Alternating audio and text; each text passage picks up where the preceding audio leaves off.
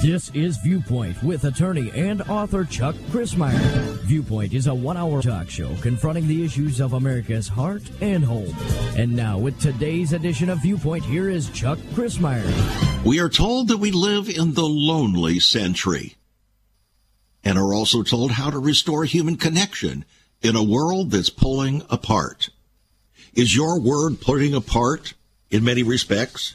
Do you feel lonely? Well, according to the publication called The Economist, believe it or not, loneliness is a serious public health problem.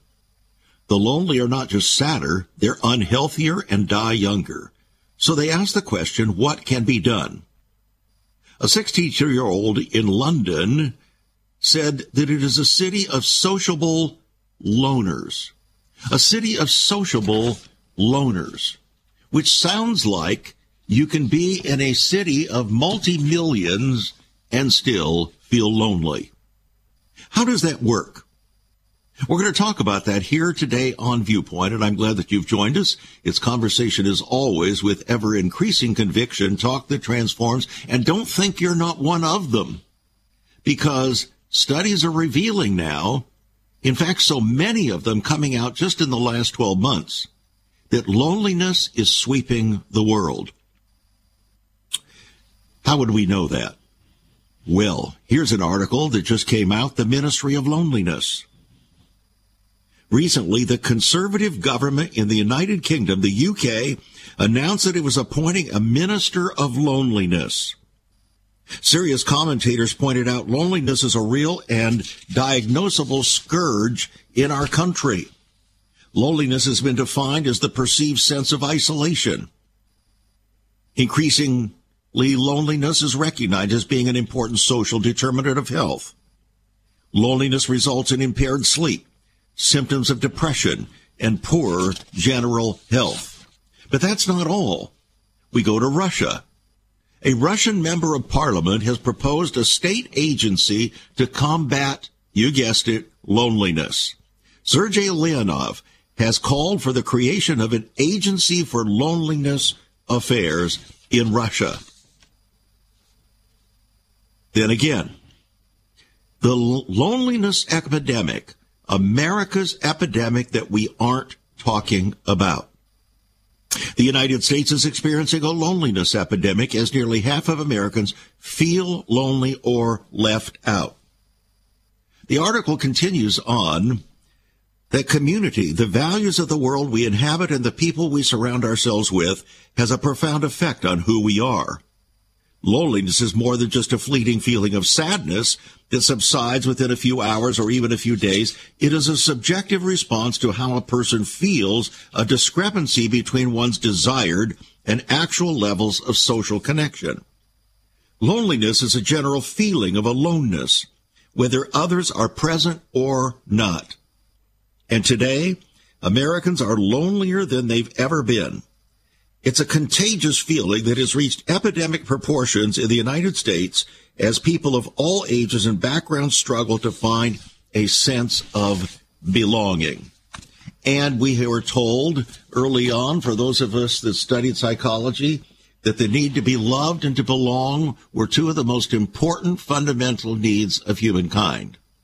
So today on Viewpoint, whether you think it or not, whether you think this is an issue to be discussed on a program such as Viewpoint, you really need to listen today, because you might actually find that whether or not you want to listen, it will change your life and bring healing to your soul. We're all strangers here. We're all strangers here. And today we're going to talk about God's remedy for loneliness. Did you know that God has a remedy for loneliness? He really does. And we're going to talk about that on the program today. Chapter 3 of the book that my wife and I came out with called The Power of Hospitality is called We're All Strangers Here. The Lord your God loves the stranger. So we are to therefore love the strangers. The problem is, in many respects, we're all strangers here. It's like what one writer called back in the 1960s, crowded loneliness. And crowded loneliness is frightening. In fact, it's almost inescapable in our modern world, isn't it? Unless, of course, you radically and persistently give yourself to, dare we say, hospitality. Men, women, and young people flee isolation and even strangerhood in their own homes and workplaces for the malls, feeling that somehow it's going to give them a sense of belonging, at least in a broad, strange kind of way. At least in the mall, we have a remote yet almost perverted sense of togetherness. Even our church buildings are now designed like malls. Have you noticed that? Breeding grounds for artificial relationships. So we belong to, should we say, a club of strangers yearning desperately for fellowship. I'm remembering now the cry of so many listeners over the years to Viewpoint. We've been on the air now for 27 and a half years, and one of the common things that I hear in response, whether through letters, phone calls, and so on, is, where can I find a church fellowship that not only loves and teaches the whole truth, but also is concerned about genuine Christian brotherhood and friendship? Where can I find that? Well, I just can't point people to such a place or such a location, because the reality is this matter of crowded loneliness is everywhere. In fact, a few years ago, Christianity Today came out with a feature article asking this question: whatever happened to hospitality? Whatever happened to hospitality? Why would that be asked by a Christian magazine?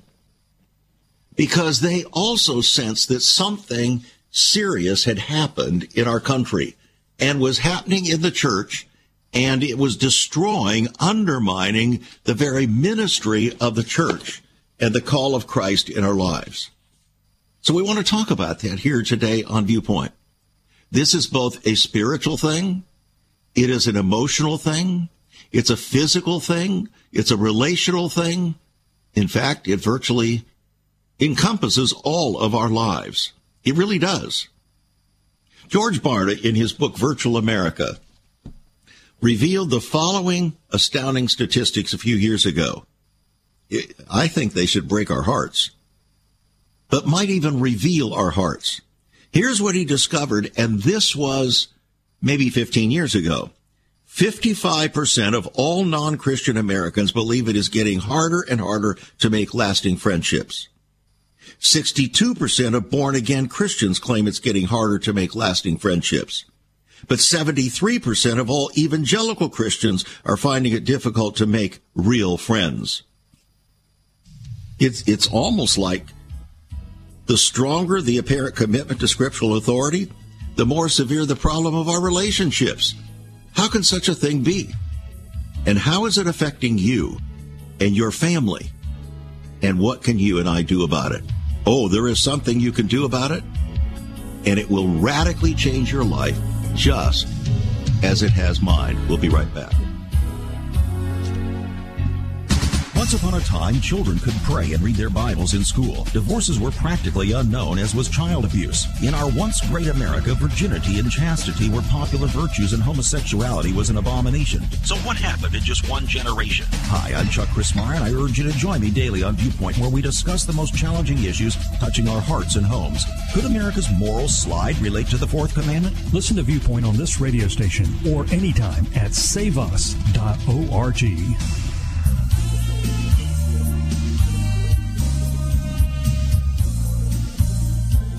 We're all strangers here, and it seems like hyper-individualism is reigning supreme in our country. The problem is not individualism, that each person can make a decision in their own life. The problem is a hyper-individualism that separates us from one another. This is one of the things that Alexis de Tocqueville, that secular Frenchman that came over in 1830 to try to discover what it was that made America great. And he noticed how incredibly the Christian faith linked the entire country together. Even though not everyone was a professing Christian, they all were brought together in unity by the fear of the Lord and the sense that the Bible did give us the pattern and dimension for life that would make us whole.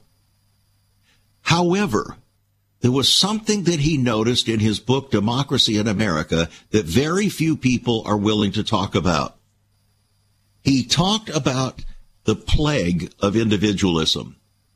Now, he wasn't talking about the kind of individualism that actually formed the country individually, where people were ready to strike out to new wildernesses and so on and become creative and not be limited by the strictures of ancient Europe and so on.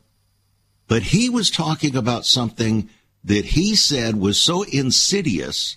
He saw the pattern already developing in 1830, and he said this hyper-individualism is so insidious that if it is not dealt with, it will actually destroy the country from the inside out. Now, that's a pretty amazing prophetic observation, and we're seeing that that is happening. It's not only happening in America, that was supposedly a Christian country. It's happening in Russia. It's happening in the UK. Of course, they both claim to be Christian countries as well, believe it or not. They do. On my daily broadcast Viewpoint here, I interviewed H.B. London, who was head of pastoral ministries for Focus on the Family for many years. Our focus was on the topic, pastors at risk. And here's what he disclosed, that at least 70% of pastors in America claim they have no friends. And one listening pastor later told me he thought the figure was really much higher than that. So you have to ask yourself, whatever happened to Christian community in America? Whatever happened to the covenant community in America? Are we destined to be strangers in the commonwealth of faith? Well, secular and religious observers alike agree on at least one thing. There's an overarching social problem in our country, not AIDS or abortion. It's the total fracture of all sense of community. And now that we've entered the 7th millennium, it seems that we're neither committed to one another nor to life itself. Our increasing commitment, it seems, is to be to the self and self alone. Maybe, just maybe, that's part of the reason for our increasing sense of loneliness. And it's actually dividing families. The divorce rate among Christians exceeds that of the nations at large, going back 30 years. The divorce rate among pastors equaled that of their congregations, according to a Hartford Seminary study. And the divorce rate among fundamentalist Christians exceeded the nation at large by 7%, according to a Barna report years ago. So it seems Christ may be our Savior, but self has become our King. Believe it or not. A Rutgers University study titled The State of Our Unions revealed that the Bible Belt for the past 20 so years has the highest divorce rate in America outside of Nevada, 50% higher than the nation as a whole. How could such a thing be, friends? That the church has taken the lead even in estranging the family? You see, this matter of we're all strangers here really does play out in the statistics of our country and in our relationships, our feelings toward one another, resulting in what has been called an epidemic of loneliness. There's a cry for community. America, from the church house to the White House and every other house, probably yours, is crying out for genuine community. The question is there hope for a revival of true covenant community in this land where our fathers died? I think there is, and that's what we want to spend our time talking about here on the program today. If you go back to the book of Exodus, you'll find that as the children of Israel, about 3 million of them, fled Egypt, there were cries of anguish. They had been in slavery under oppression for a very long period of time. And God told them that you should neither vex a stranger nor oppress him, for you were strangers in the land of Egypt. Friends, I got to tell you, if you are a believer and have been converted, you are still like a stranger. You're a stranger in a broader society which does not embrace the Lord or his values, his precepts, or even the fear of the Lord. That's why God referred to Abraham in the book of Hebrews, chapter 11, referred to him as a stranger and a sojourner, even an alien. Do you feel like that? Do you sometimes feel like that? One of the things that has encouraged me greatly is when listeners who have listened to this program for a period of time, they suddenly come to me and they say, finally, I feel like somebody gets it, that I'm really not a total stranger, that somebody else shares these values. Somebody else truly understands. It's very encouraging. But I'll tell you, the numbers of people that do that are relatively slim because, in a sense, we're all strangers here. Everybody is estranged from one another. It's not just Christians.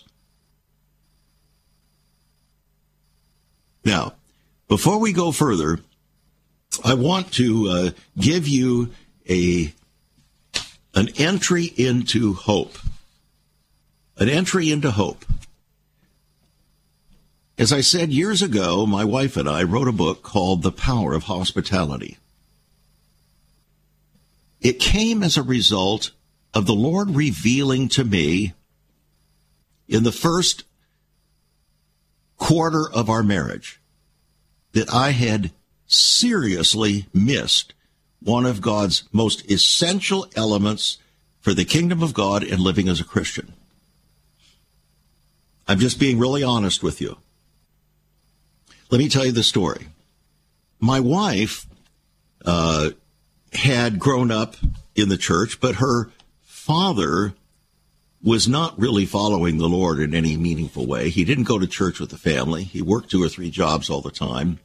And my wife got involved in a wonderful youth group in the congregation that she shared. And she noticed that there were many families that seemed to have an open heart and an open home to welcome in the young people and to provide a womb of acceptance for these young people in the church. And as she looked at these families and looked at these households, she began to yearn for that very thing in her own family. That is, with a husband, with her own husband. Here's the problem. I didn't get it. Now, I grew up in the church. My father was a pastor. In fact, he was a pastor for 50 years, and then another 20 years was a hospital chaplain. And so he spent 70 years in ministry. But growing up, I just did not have the sense of a warm heart of hospitality in our home. Maybe it was because of our economics. The people in those days would say of pastors, Lord, you keep him humble, we'll keep him poor. And then we had 5 kids in the family, and that might have kept my mom pretty busy. But on the other hand, I just didn't sense this warm heart of hospitality. I didn't know how to relate to this. And so my wife became disillusioned. I mean, really disillusioned. By the 7th year of our marriage, she just really had just about given up of that dream that hope, that vision of having a hospitable home that would manifest the kingdom of God in a real sense. So God had to get a hold of my heart independently, because I just didn't catch it from her. I just didn't get it. But one period of time, God began to reveal to me the power, importance, in fact, necessity of hospitality as a manifestation of what it really meant to be a Christian. So I began to study it in the Word, and it came to me that from the book of Exodus all the way up through the New Testament, the message of hospitality bound things together in a very real sense. Because we were all strangers here, but God didn't want us to be strangers from him. So in the fullness of time, he sent forth his only begotten Son to offer an invitation to us, because he knew we were strangers and sojourners here on the earth. So, whether you want to refer to it as Christmas time or whenever it was that Jesus sent forth, that Father sent forth his Son, he sent forth his Son to extend an invitation to us. He said, I see that you're a stranger here. I don't want you to be alone.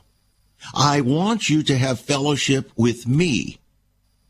So, I'm going to extend an invitation to you that where I am, there you might be also. So I'm preparing a place for you in my house, that where I am, there you might be also.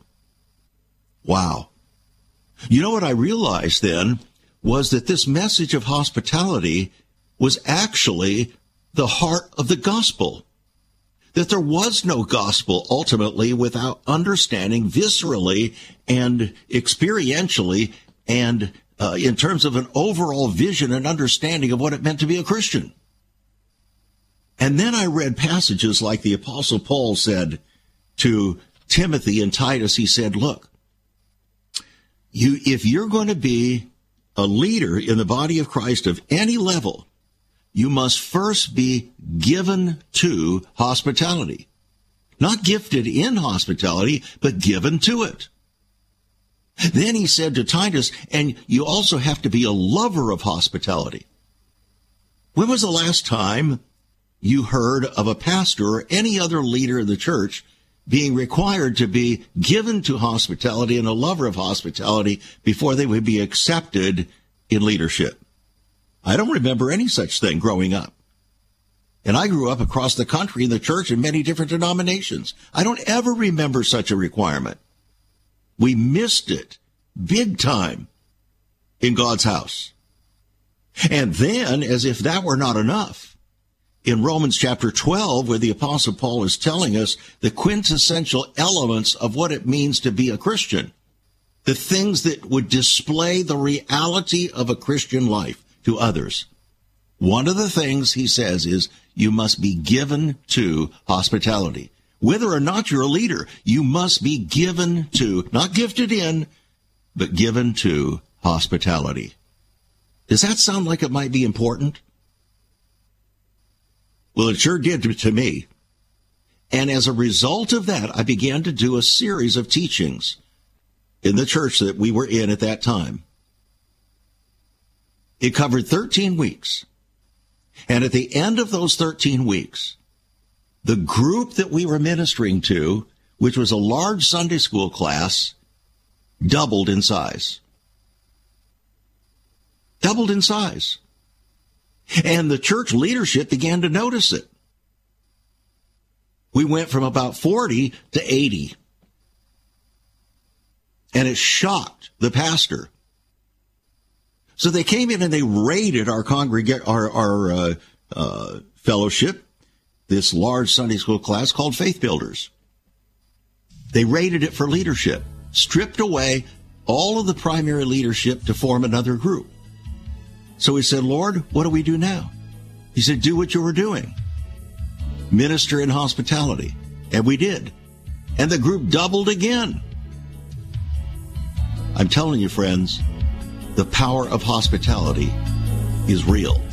You can get a copy of the book that contains that message on our website, saveus.org. There is so much more about Chuck Crismier and Save America Ministries on our website, saveus.org. For example, under the marriage section, God has marriage on his mind. Chuck has some great resources to strengthen your marriage. First off, a fact sheet on the state of the marital union, a fact sheet on the state of ministry, marriage, and morals. SaveUS.org. Marriage, divorce, and remarriage. What does the Bible really teach about this? Find all of this at SaveUS.org. Also, a letter to pastors, the Hosea Project, SaveUS.org, and many more resources to strengthen your marriage. It's all on Chuck's website, SaveUS.org. Again, you can listen to Chuck's Viewpoint broadcast live and archived. Save America Ministries website at SaveUS.org.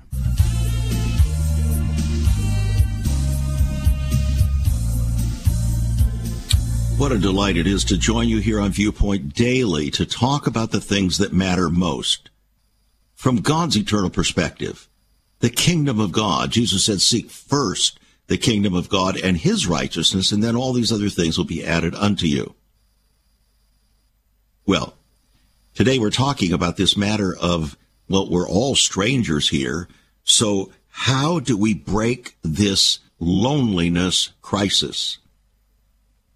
You can't break the loneliness crisis for 10 million or 100 million people, but you can break it for one or two. You see, they say that all politics begins at home. Well, the reality is that all spirituality begins at home. All Christian life begins at home. All defeating of loneliness begins at home. Because home is where the heart supposedly is, right? A number of years ago on this program, I interviewed J. Kirby Anderson. He had written a book called Signs of Warning, Signs of Hope. And in that book, he warned us that the baby boom generation was headed for a crisis of loneliness. Since the baby boom generation comprised the single largest generation in American history up to that time, our entire society, he said, is in for a revelation of the consequences of fractured community, a revelation beyond anything yet experienced or even comprehended. Wow.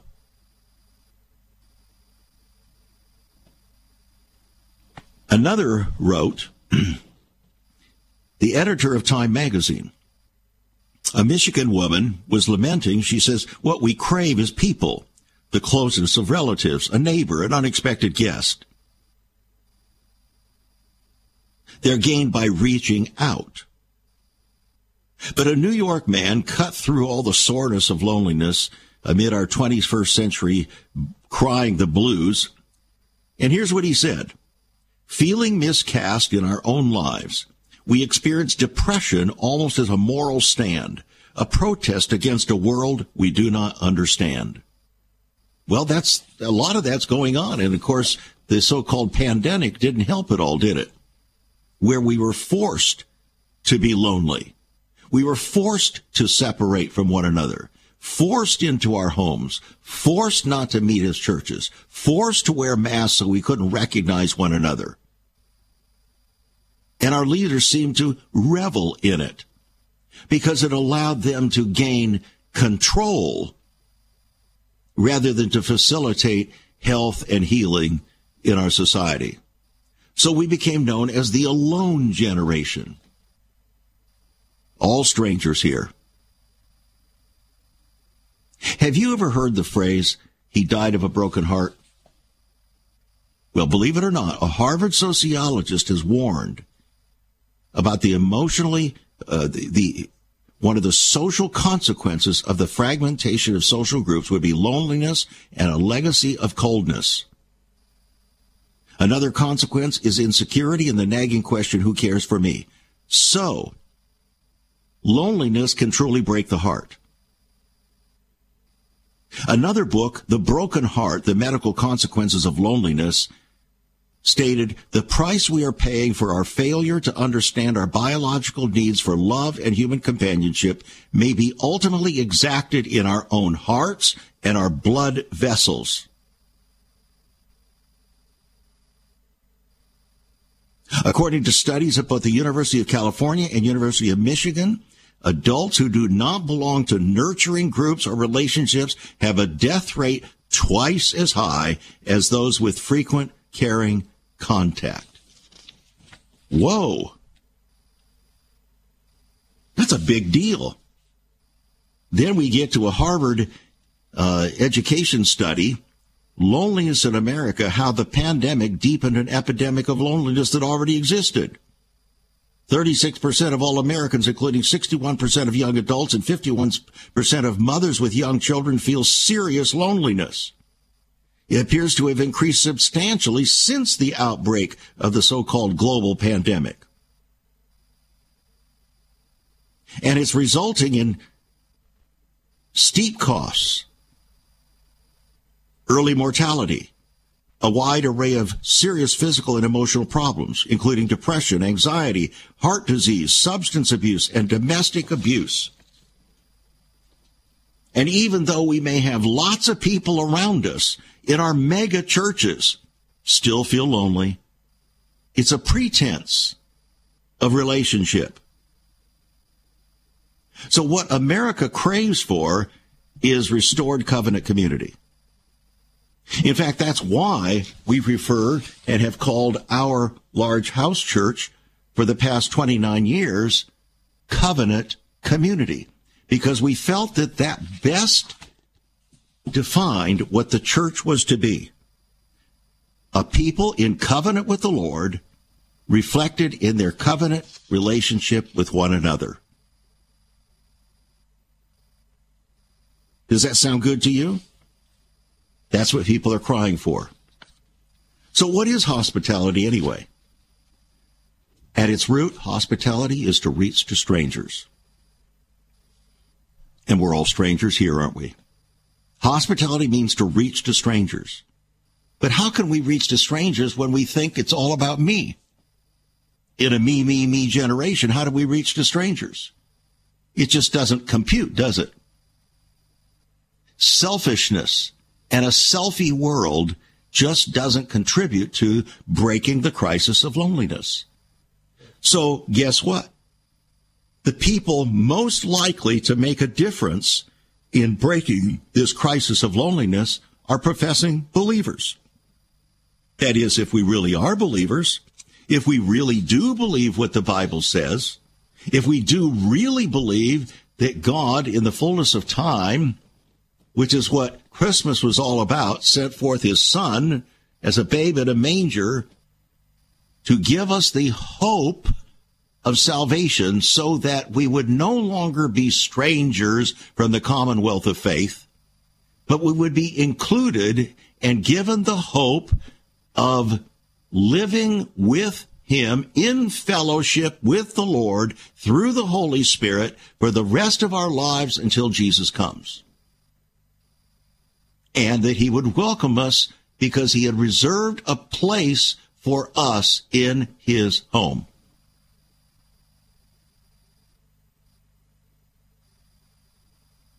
So, a few years ago, the Holy Spirit, I believe, inspired me with an acronym to help people, make it simple for people to understand the power of hospitality. And here it is. Hospitality opens people everywhere. Hope. That's what we need, right? Hope. Hospitality opens people everywhere. Now don't say, well, but I'm not gifted in hospitality. God never called you to be gifted in hospitality. He called you to give yourself to it. That's what love is all about. That's what agape love is. Hospitality is the practical working out or application of agape love, which is what God calls us to do. And if there's any season in which that should become a reality for us, wouldn't you think it would be the very season when God sent forth to give us hope through his heart of hospitality, extending his hand of hospitality because of his heart of hospitality for us, and to extend an invitation into his home of hospitality. That's the gospel, friends, distilled. Now, there are a whole lot of other things that God wants to be characteristic of our lives. But the first thing is we must reflect the love of Christ. Everybody wants to talk about love, love, love, but they talk about it in terms of a feeling. You see, agape love is not a feeling. It's something you give yourself to.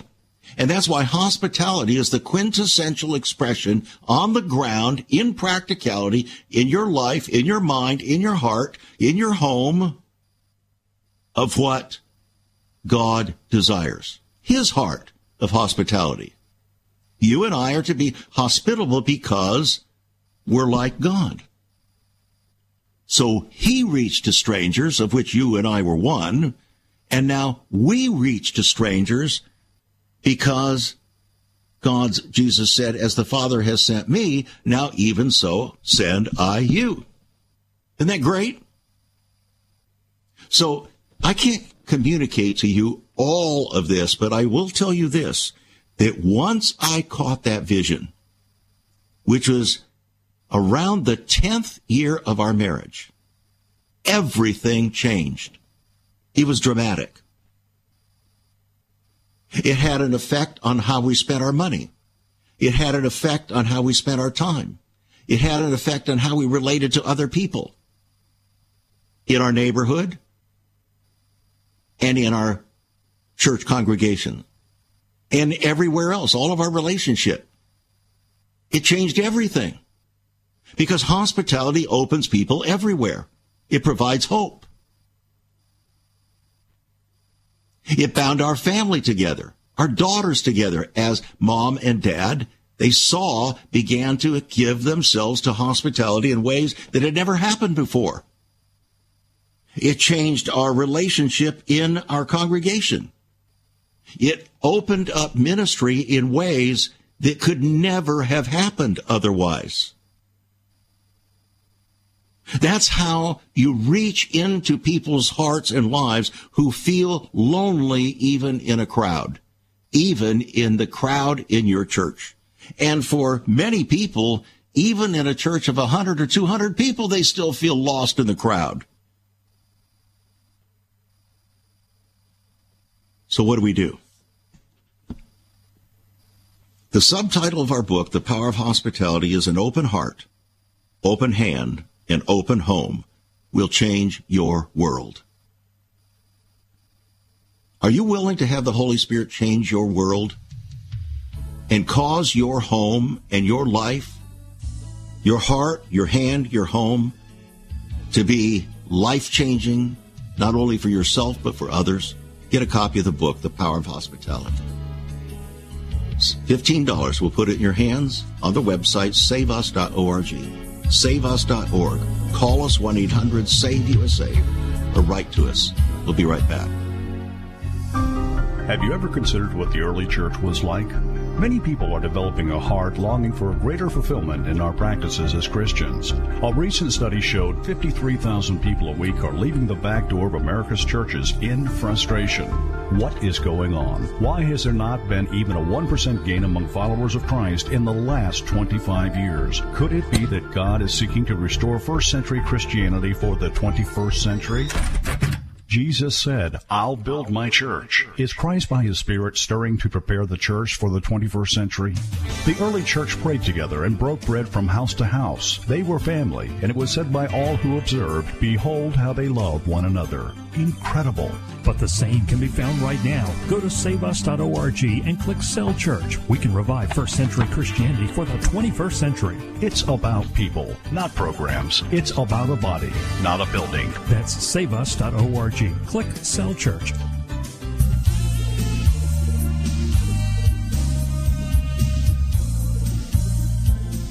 Welcome back to Viewpoint. I'm Chuck Chrismire. Today, we're taking a look at a life life-changing call that God is making to us here on the near edge of the second coming. You say, why would you bring up the subject of hospitality in the context of the second coming? What do they have to do with one another? Oh, my dear friend, they have everything to do with one another. It's just that you haven't been told about it. It hasn't been preached in our pulpits. It hasn't been written about in our Christian books. The Apostle Peter wrote, he said, "The end of all things is at hand. Therefore, use hospitality without grudging." Did you hear that? The Apostle Peter said, the end of all things is at hand. Therefore, use hospitality and use it without grudging. In other words, don't think it's something you have to do. It's something you want to do because your life has been radically changed. You have God's heart in you now. God's heart is to provide hope. Hospitality opens people everywhere. That's why in the fullness of time, he extended his own hand through hospitality to send Jesus, the minister of his hospitality, who displayed from an open heart and an open hand what the hospitality of God was about, the Father. Then, when Jesus ascended back to the Father, he said, as the Father sent me, now even the same way have I sent you. In other words, we're supposed to be emulating Jesus in being hospitable. We're supposed to reach to strangers. And in reality, everybody is a stranger now. Think about it. What explains the massive divorce rate in our country and in the church? Among other things, other than spiritual rebellion, the thing that explains it is selfishness. In hospitality, we're not hospitable even to our own spouses. We're strangers to our own spouses. And how about the relationship of children to their parents? Children are estranged from their parents. Parents are estranged from their children, even in so-called Christian homes. Pastors are estranged from their wives, estranged from their children. H.B. London said that one of the principal cries of pastors at the time when he was heading up pastoral ministries for Focus on the Family, he said one of the preeminent cries was from Christian wives of husbands who said that 70% of them said that their husbands did not provide the kind of marital relationship that would bring glory to God. 70%. In other words, the husbands were estranged from the wives from the husbands, even in pastoral ministry. How in the world were they going to communicate to the flock, the people, when they themselves didn't get it? And quite frankly, that's how I felt when, for the first 10 years of our marriage, I just did not understand what my wife was getting at. What is this hospitality that you're talking about?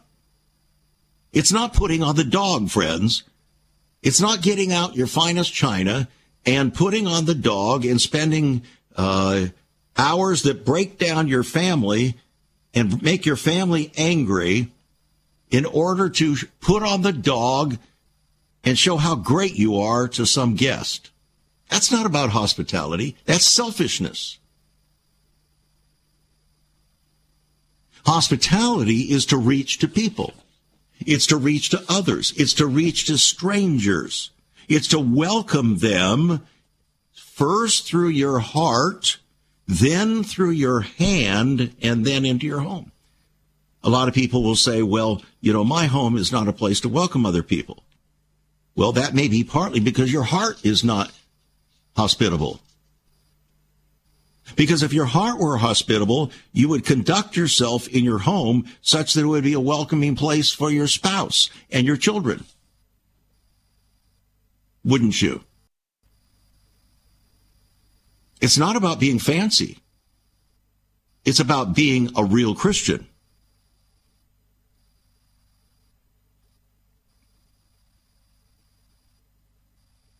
Even going back to our founding, back in 1630, when that godly lawyer, John Winthrop, brought over 4 boatloads of Puritans in 1630, and he wrote that model of Christian charity that was the guideline, sort of like a godly constitution for the people before they landed.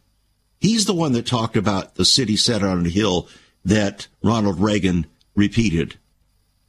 He said we must delight in each other, make other conditions our own, rejoice together, mourn together, labor and suffer together, always having before our eyes our community as members of the same body.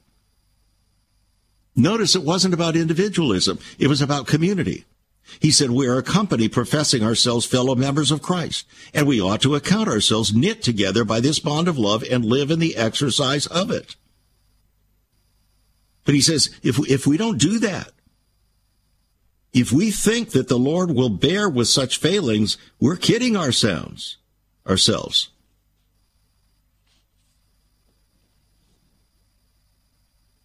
So he said, if we will live this out, we will cause the nations of the world to look at this country and this people as bringing glory to God. But if we forsake it and become selfish, we will become a curse and a byword among the nations.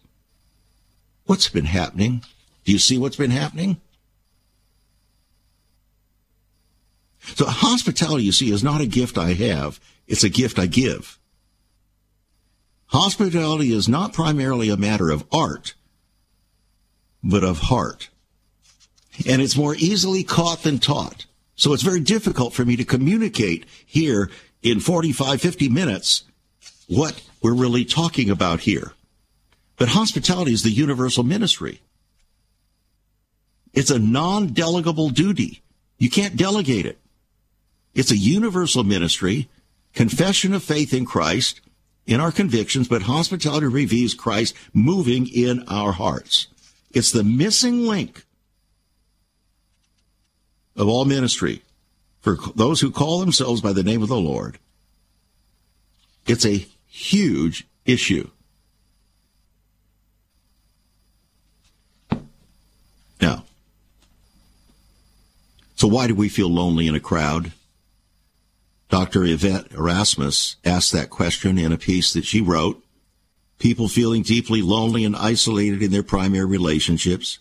People wondering if their people are even out there, and if they are, where to find them. She said humans have a deep longing for connection and community. We're wired for love. Loneliness is not alleviated by simple sharing space with other people, but rather by the quality of the interactions with said people. We can only connect with others to the degree that we're able to connect with ourselves. And the more we try to change ourselves to fit the world, the lonelier we become. It's true. Very true. You remember, well, some of you wouldn't remember, but back in the days of the 60s, there was a musical group called the Beatles. And they had a song, and I remember just a few words from this song. I didn't even know what it was called. Come to find out, it's called Eleanor Rigby. And here were some of the lyrics. Ah, look at all the lonely people. Ah, look at all the lonely people. I thought they were saying, I see all the lonely people. Well, I guess that's exactly what they were saying. All the lonely people. Do you see all the lonely people out there? God does. And he wants you and he wants me to be an agent of his healing, his hope. Because hospitality opens people everywhere, starting with the heart. Pastors get a hold of this message, and instead of operating from the heart, they try to create a system out of it. No, it's not a church growing system. Your church will grow naturally to the extent that you live hospitably. You get the difference? Look, you don't even have to own a home to live a heart of hospitality.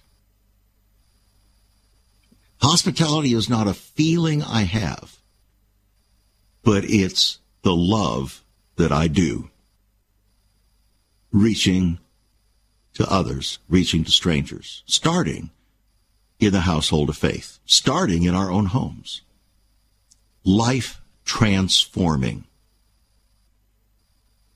Ever since that 10 years, the first 10 years of our marriage, when the Lord got a hold of my heart, our whole life, ever since then, our decisions have been formed based upon the call to hospitality.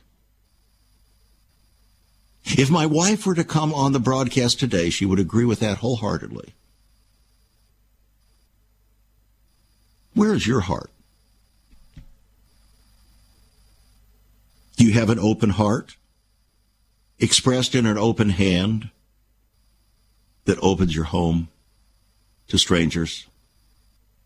Maybe it can begin in your home with your family. They have to see it first. And then maybe in your neighborhood.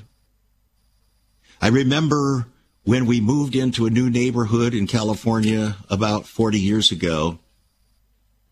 It was a 2-block street. And I was an attorney at that time, so I prepared a subpoena, kind of a fancy document, and prepared a subpoena and walked door to door and served the subpoena on every household. What was it for? To call them to come to our home for a special time of fellowship, breaking bread together. At this season, it was Christmas time. On that particular day, we saw people walking down the street from both directions. When they gathered in our home, it was crowded, but they all wanted to be together. It was amazing. And then we heard the testimony of one said, we have lived in this neighborhood for 17 years. We've lived across from this couple here for 17 years and never even met them. But now they're rejoicing because for the first time in 17 years, they were able to meet the couple that lived across the street. Wow. And that's just one of many tales. Hospitality opens people everywhere, friends. An open heart, an open hand, and an open home will change your world. In fact, it'll change your life first. Get a copy of the book, The Power of Hospitality, $15 on our website, saveus.org. You can write to us at Save America Ministries, P.O. Box 70879, Richmond, Virginia, 23255. Writing a check at $5 for postage and handling. Just call us, 1-800-SAVE-USA, or go to the website, saveus.org. What a gift this would make to your whole family and to the family of God. You might even want to get a copy for your pastor.